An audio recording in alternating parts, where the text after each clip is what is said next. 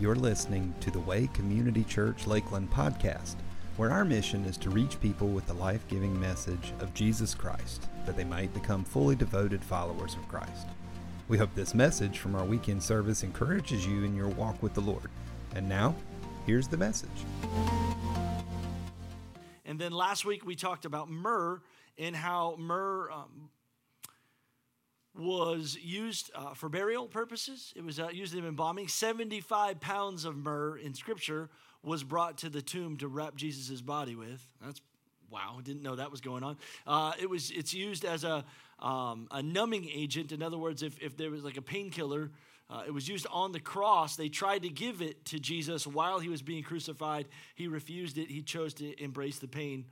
And it was also used in the story of Esther. 6 months she bathed in this stuff just so she could be intimate with the king. And so what I realized is that there was different meanings to different things that were presented to Jesus there at in the little manger. And tonight I want to talk about gold. Just briefly, it's for as long as mankind has been civilization, gold has always been valued. That's kind of crazy. And I was wondering why.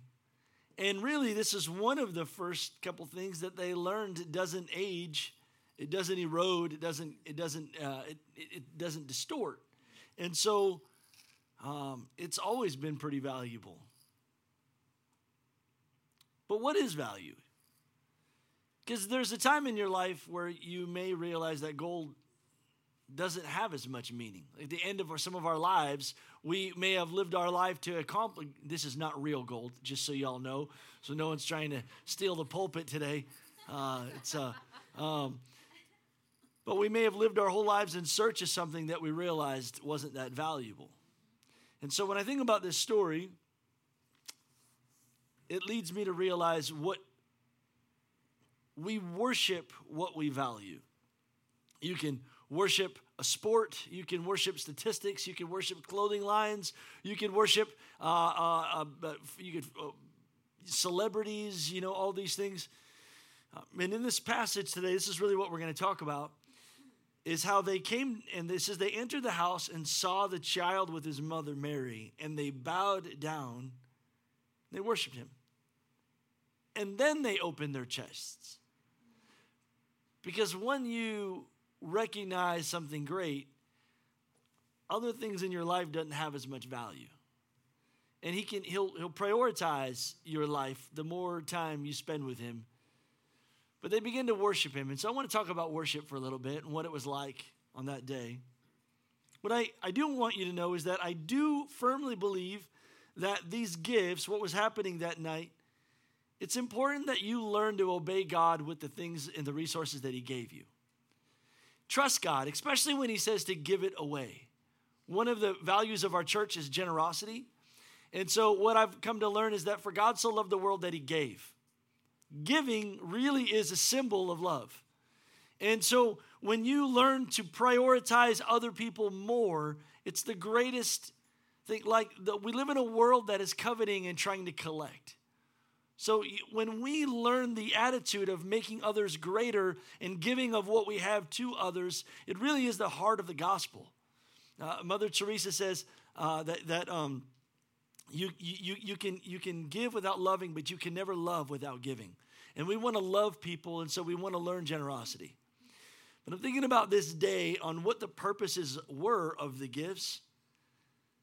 These wise men were just following a star. And as they begin following the star, they begin to hear the legend and the prophecies about this little one that would come and that would change the world. And when they got there and they saw him and they beheld him, they all bowed down and worshiped. I think about that for just a few moments. It's kind of crazy, this concept of them bowing down and worshiping a baby. Now, we want to talk about worship and bowing down really for the whole service today. But there is a lot of things you need to know about. I don't think that Mary, I don't know if they knew why they were giving these gifts.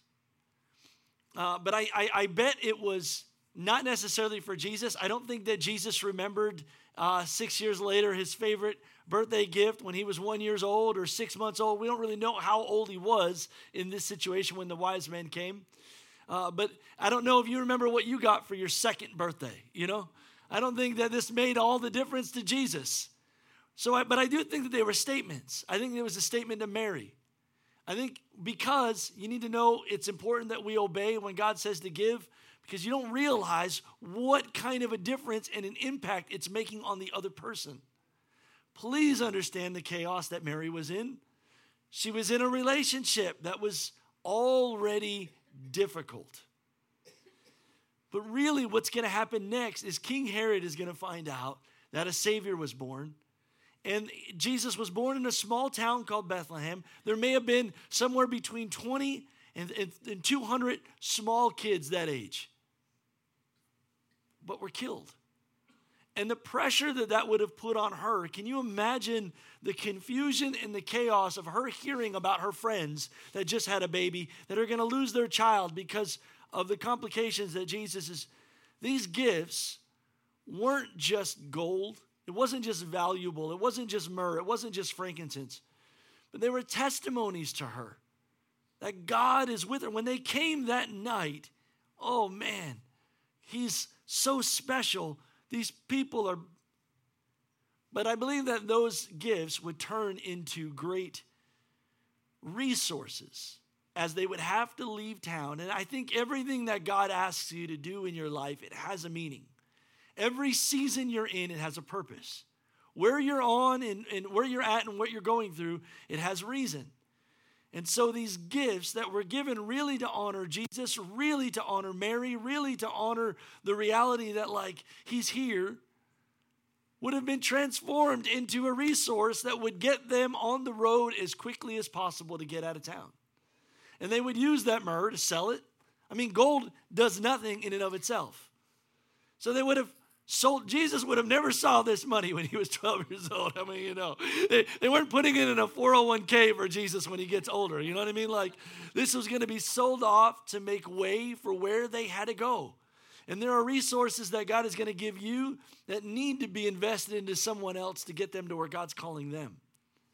And I'm just thankful that these people showed up because it ended up saving Jesus' very life. It looked like it was a gift. And it looked like it was honor, but it really ultimately saved his life. You know what I'm talking about? Generosity. I want to talk about bowing down for just a minute because it says that these wise men came and they bowed down.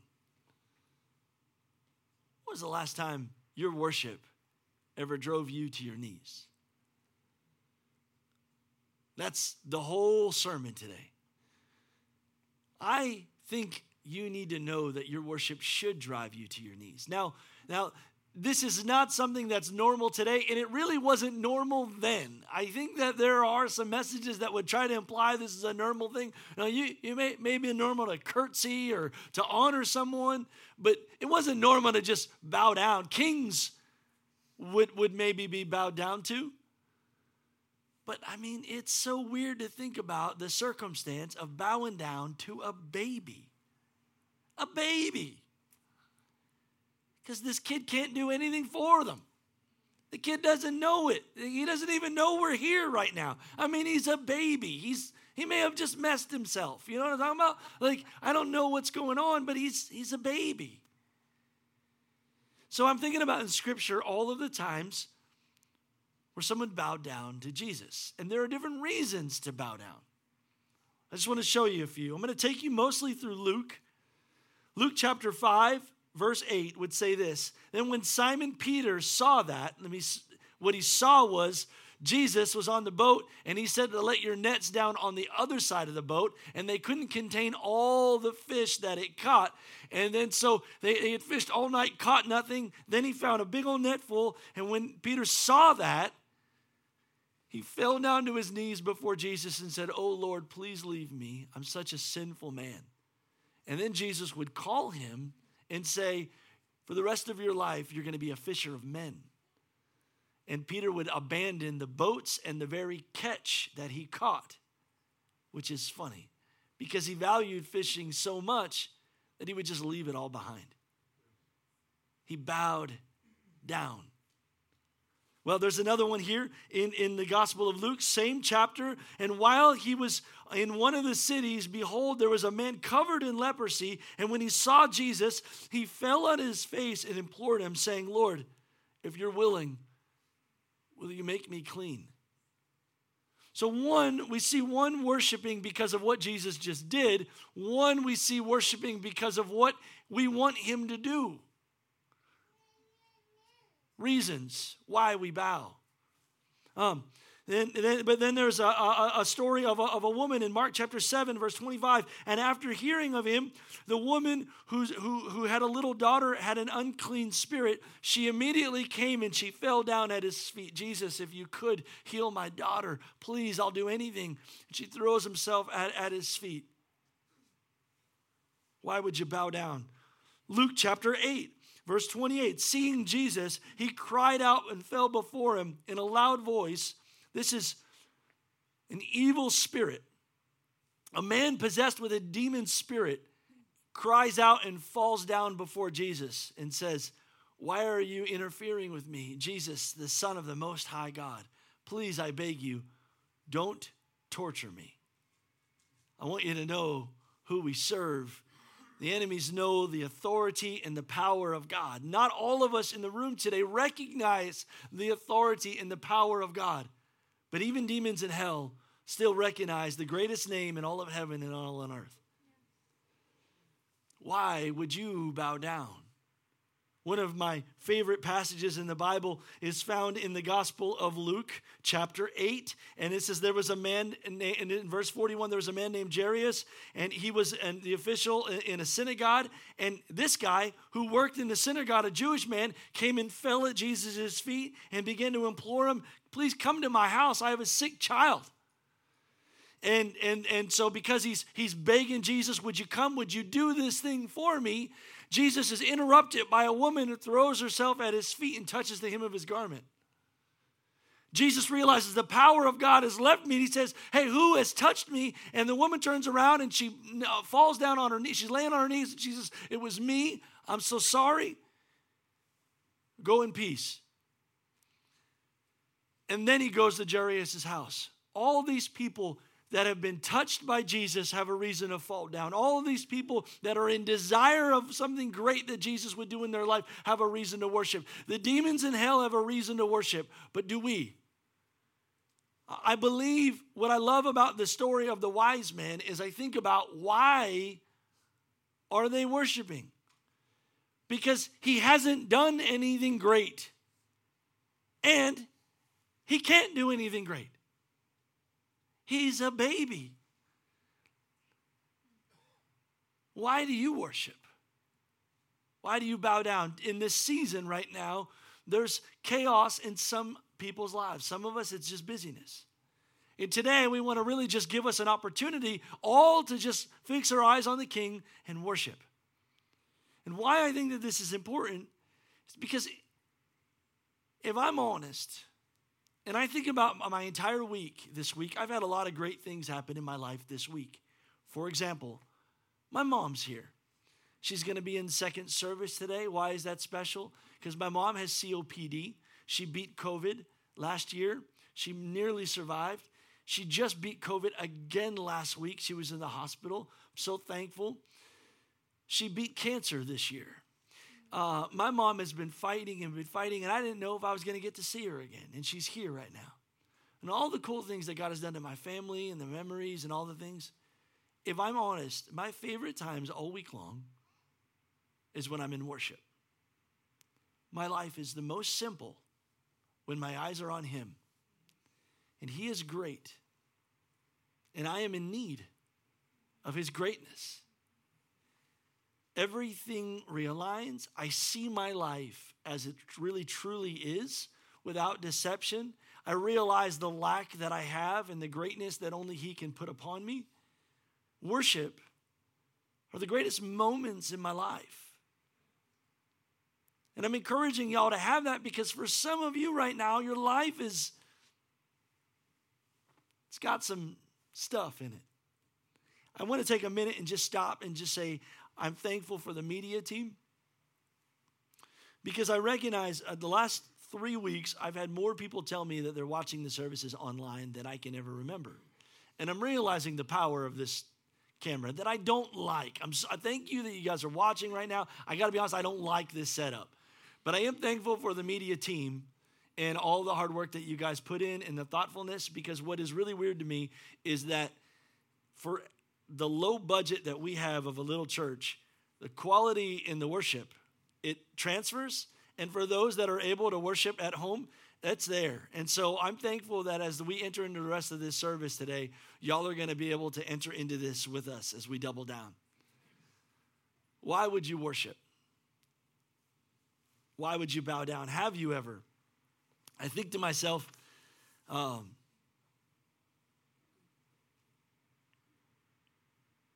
I want everyone to have the moment where you can recognize that you're not as great as you think you are and gaze at greatness that loves you. It's a simple moment that is really a gift for you, the love of God and the grace of God, that he would even receive your worship. But I want you to know that Jesus said in John chapter 4 that he is looking for worshipers, which tells me in this story a little nugget that I didn't even stumble upon until yesterday rereading this verse. Jesus is looking for worshipers. You know what's really cool about this is it says that after they bowed down and they gave gifts, it was time to leave. And they returned to their own country by another route because they had a dream that they shouldn't go the same way they were going. I love that. Had they gone back to Herod, he would have taken their life. Historically, Herod was crazy. He had his own family murdered. And the reason why he went after little Jesus is because he was intimidated. And he would have had these wise men killed had they gone back the direction. But they didn't go because God blessed them because of their worship. And you need to know the gifts were really nothing at the end of the day. All the things in our life and all the time that we spend trying to accomplish and gather gold, it really isn't nothing. We're doing all of this so that we can build lives. But when we build our lives and we have nothing because we really haven't spent time at the foot of the cross, needing the restoration and the healing that only he can give, we realize we've done it all in vain. And now we have to reset and start over. Today is an opportunity for us to reset. Does this make sense? So I'm thinking about one of the coolest verses about someone bowing down in Scripture. And it's a moment that some of us here in this room, probably if you haven't bowed down in a while, which it's not really cool to do, so you may not have. And we have some of the uncoolest places to bow down in our church. This altar is not very bow down friendly. I don't know. I've done some knee time here, and every time I tell myself that was not so good when you get up and you can't feel your legs, you know. But I'm going to encourage you to. Mark chapter 1, verse 7. And he was preaching, John the Baptist, and saying, after me, one is coming who is mightier than I, and I'm not even fit to stoop down and untie his sandals. The one who's coming, I'm not worthy to bow down for. And this is the heart of worship. And some of us, unfortunately, realize it, but currently, what out of yourself than you should. And I don't know if you realize it, but currently, what happens when we're the Lord of our life is the world spins around us. And then we get a healthy perspective that we were created. And the world actually spins around him. And we don't deserve to be alive. We don't deserve the people that God entrusted us with. I don't deserve this church.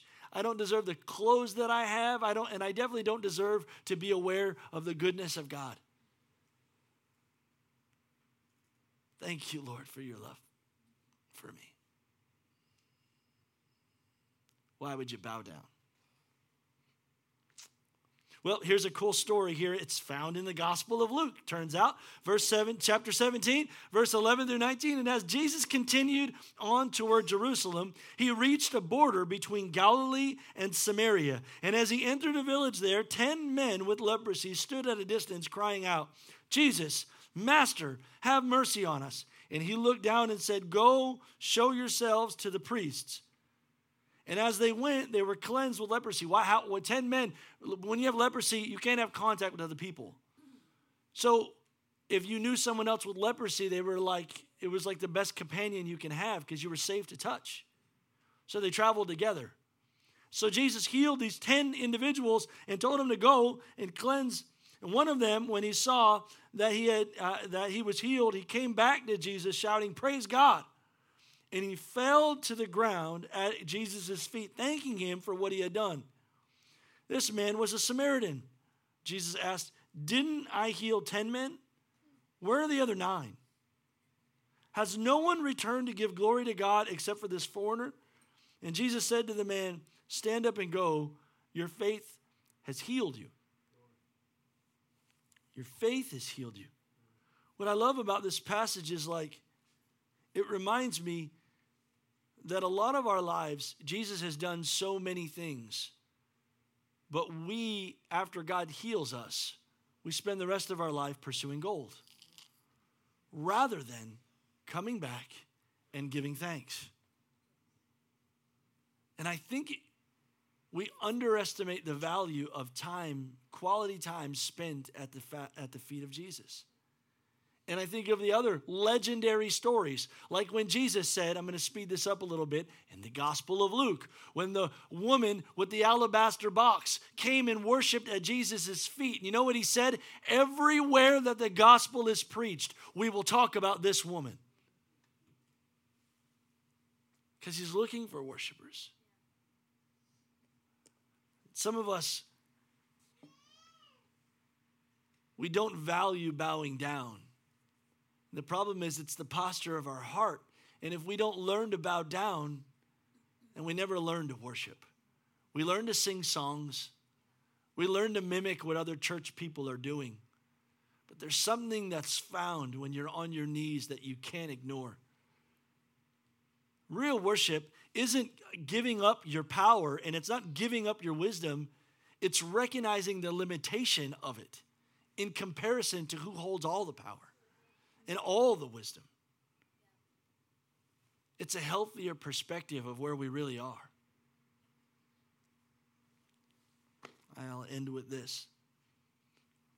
Would you come? She said, hey, what's my cue? Bam. Nailed it. We're going to spend the rest of the service worshiping. Here's why. Because we're going to spend the rest of eternity worshiping. Revelations chapter 5 says, when he had taken the book, the 4 living creatures and the 24 elders, they fell down before the Lamb of God. Each one holding a harp and golden bowls full of incense, which were the prayers of the saints. Isn't that pretty cool? Had a golden bowl that had incense. All right, you had to be here a couple weeks ago. All right, I'm going to end with this. One day you will know. Philippians chapter 2, verse 20 says, so that at the name of Jesus, every knee will bow of those who are in heaven and on earth and under the earth. I think about the power of God that was released when they came to arrest Jesus that night, and they said, we're here for Jesus of Nazareth. And he turned around and said, I am he. And everyone just, boom, hits the ground. Can you imagine that? We're here to arrest the guy that just arrested us. And then they get back up, and he lets them do their job. My God. Whether you realize it or not, one day you will bow. The beauty of it is whether you learn the beauty of it. I'm going to take you to Revelations chapter 1.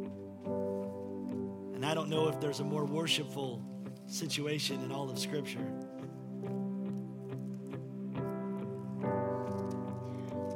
Chapter 1, verse 12, it says this, and then I turned to see who was speaking to me, and I saw 7 golden lampstands. Standing in the middle of the lampstands was one like the Son of Man, And he was wearing a long robe with a gold sash across his chest, and his head and his hair were white as wool and white as snow, and his eyes were like the flames of fire. His feet were polished with bronze, refined in a furnace, and his voice thundered like many mighty ocean water waves. And he held 7 stars in his right hand, and a sharp double-edged sword came from his mouth, and his face shone like the sun in all of his brilliance. And when I saw him, I fell at his feet as if I was dead. But he laid his right hand on me, and he said, "Don't be afraid." I love the invitation that he gives. The reality is one day every knee will bow. So here's how we're going to end this. 2 months ago, I saw a sign, and I knew we were going to end this service this way today. It says, "Wise men still bow down." I'm going to ask, if you're a man in this room, would you stand to your feet? Just the men. Now I'm going to open the altars to anyone throughout the service to come down and kneel and worship. But men, you need to know there's something powerful about the way you worship. You're the leader of your homes. You're the leader of our church. And Christ has anointed you to be significant in our culture and in this house and in your house. Your worship is significant. And the way you honor the Lord is important. And I'm going to ask all the men, if they would, just for the first line, if you would sing this with me. And then we're just going to go. Wherever happens, happens. Thank you for joining us at The Way today. Our prayer is that through a relationship with Jesus, you would know God, find freedom, discover purpose, and make a difference. If you'd like to find out more about our church, please visit us online at thewaylakeland.com or by visiting our Facebook page at The Way Lakeland or Instagram page at The Way Church Lakeland.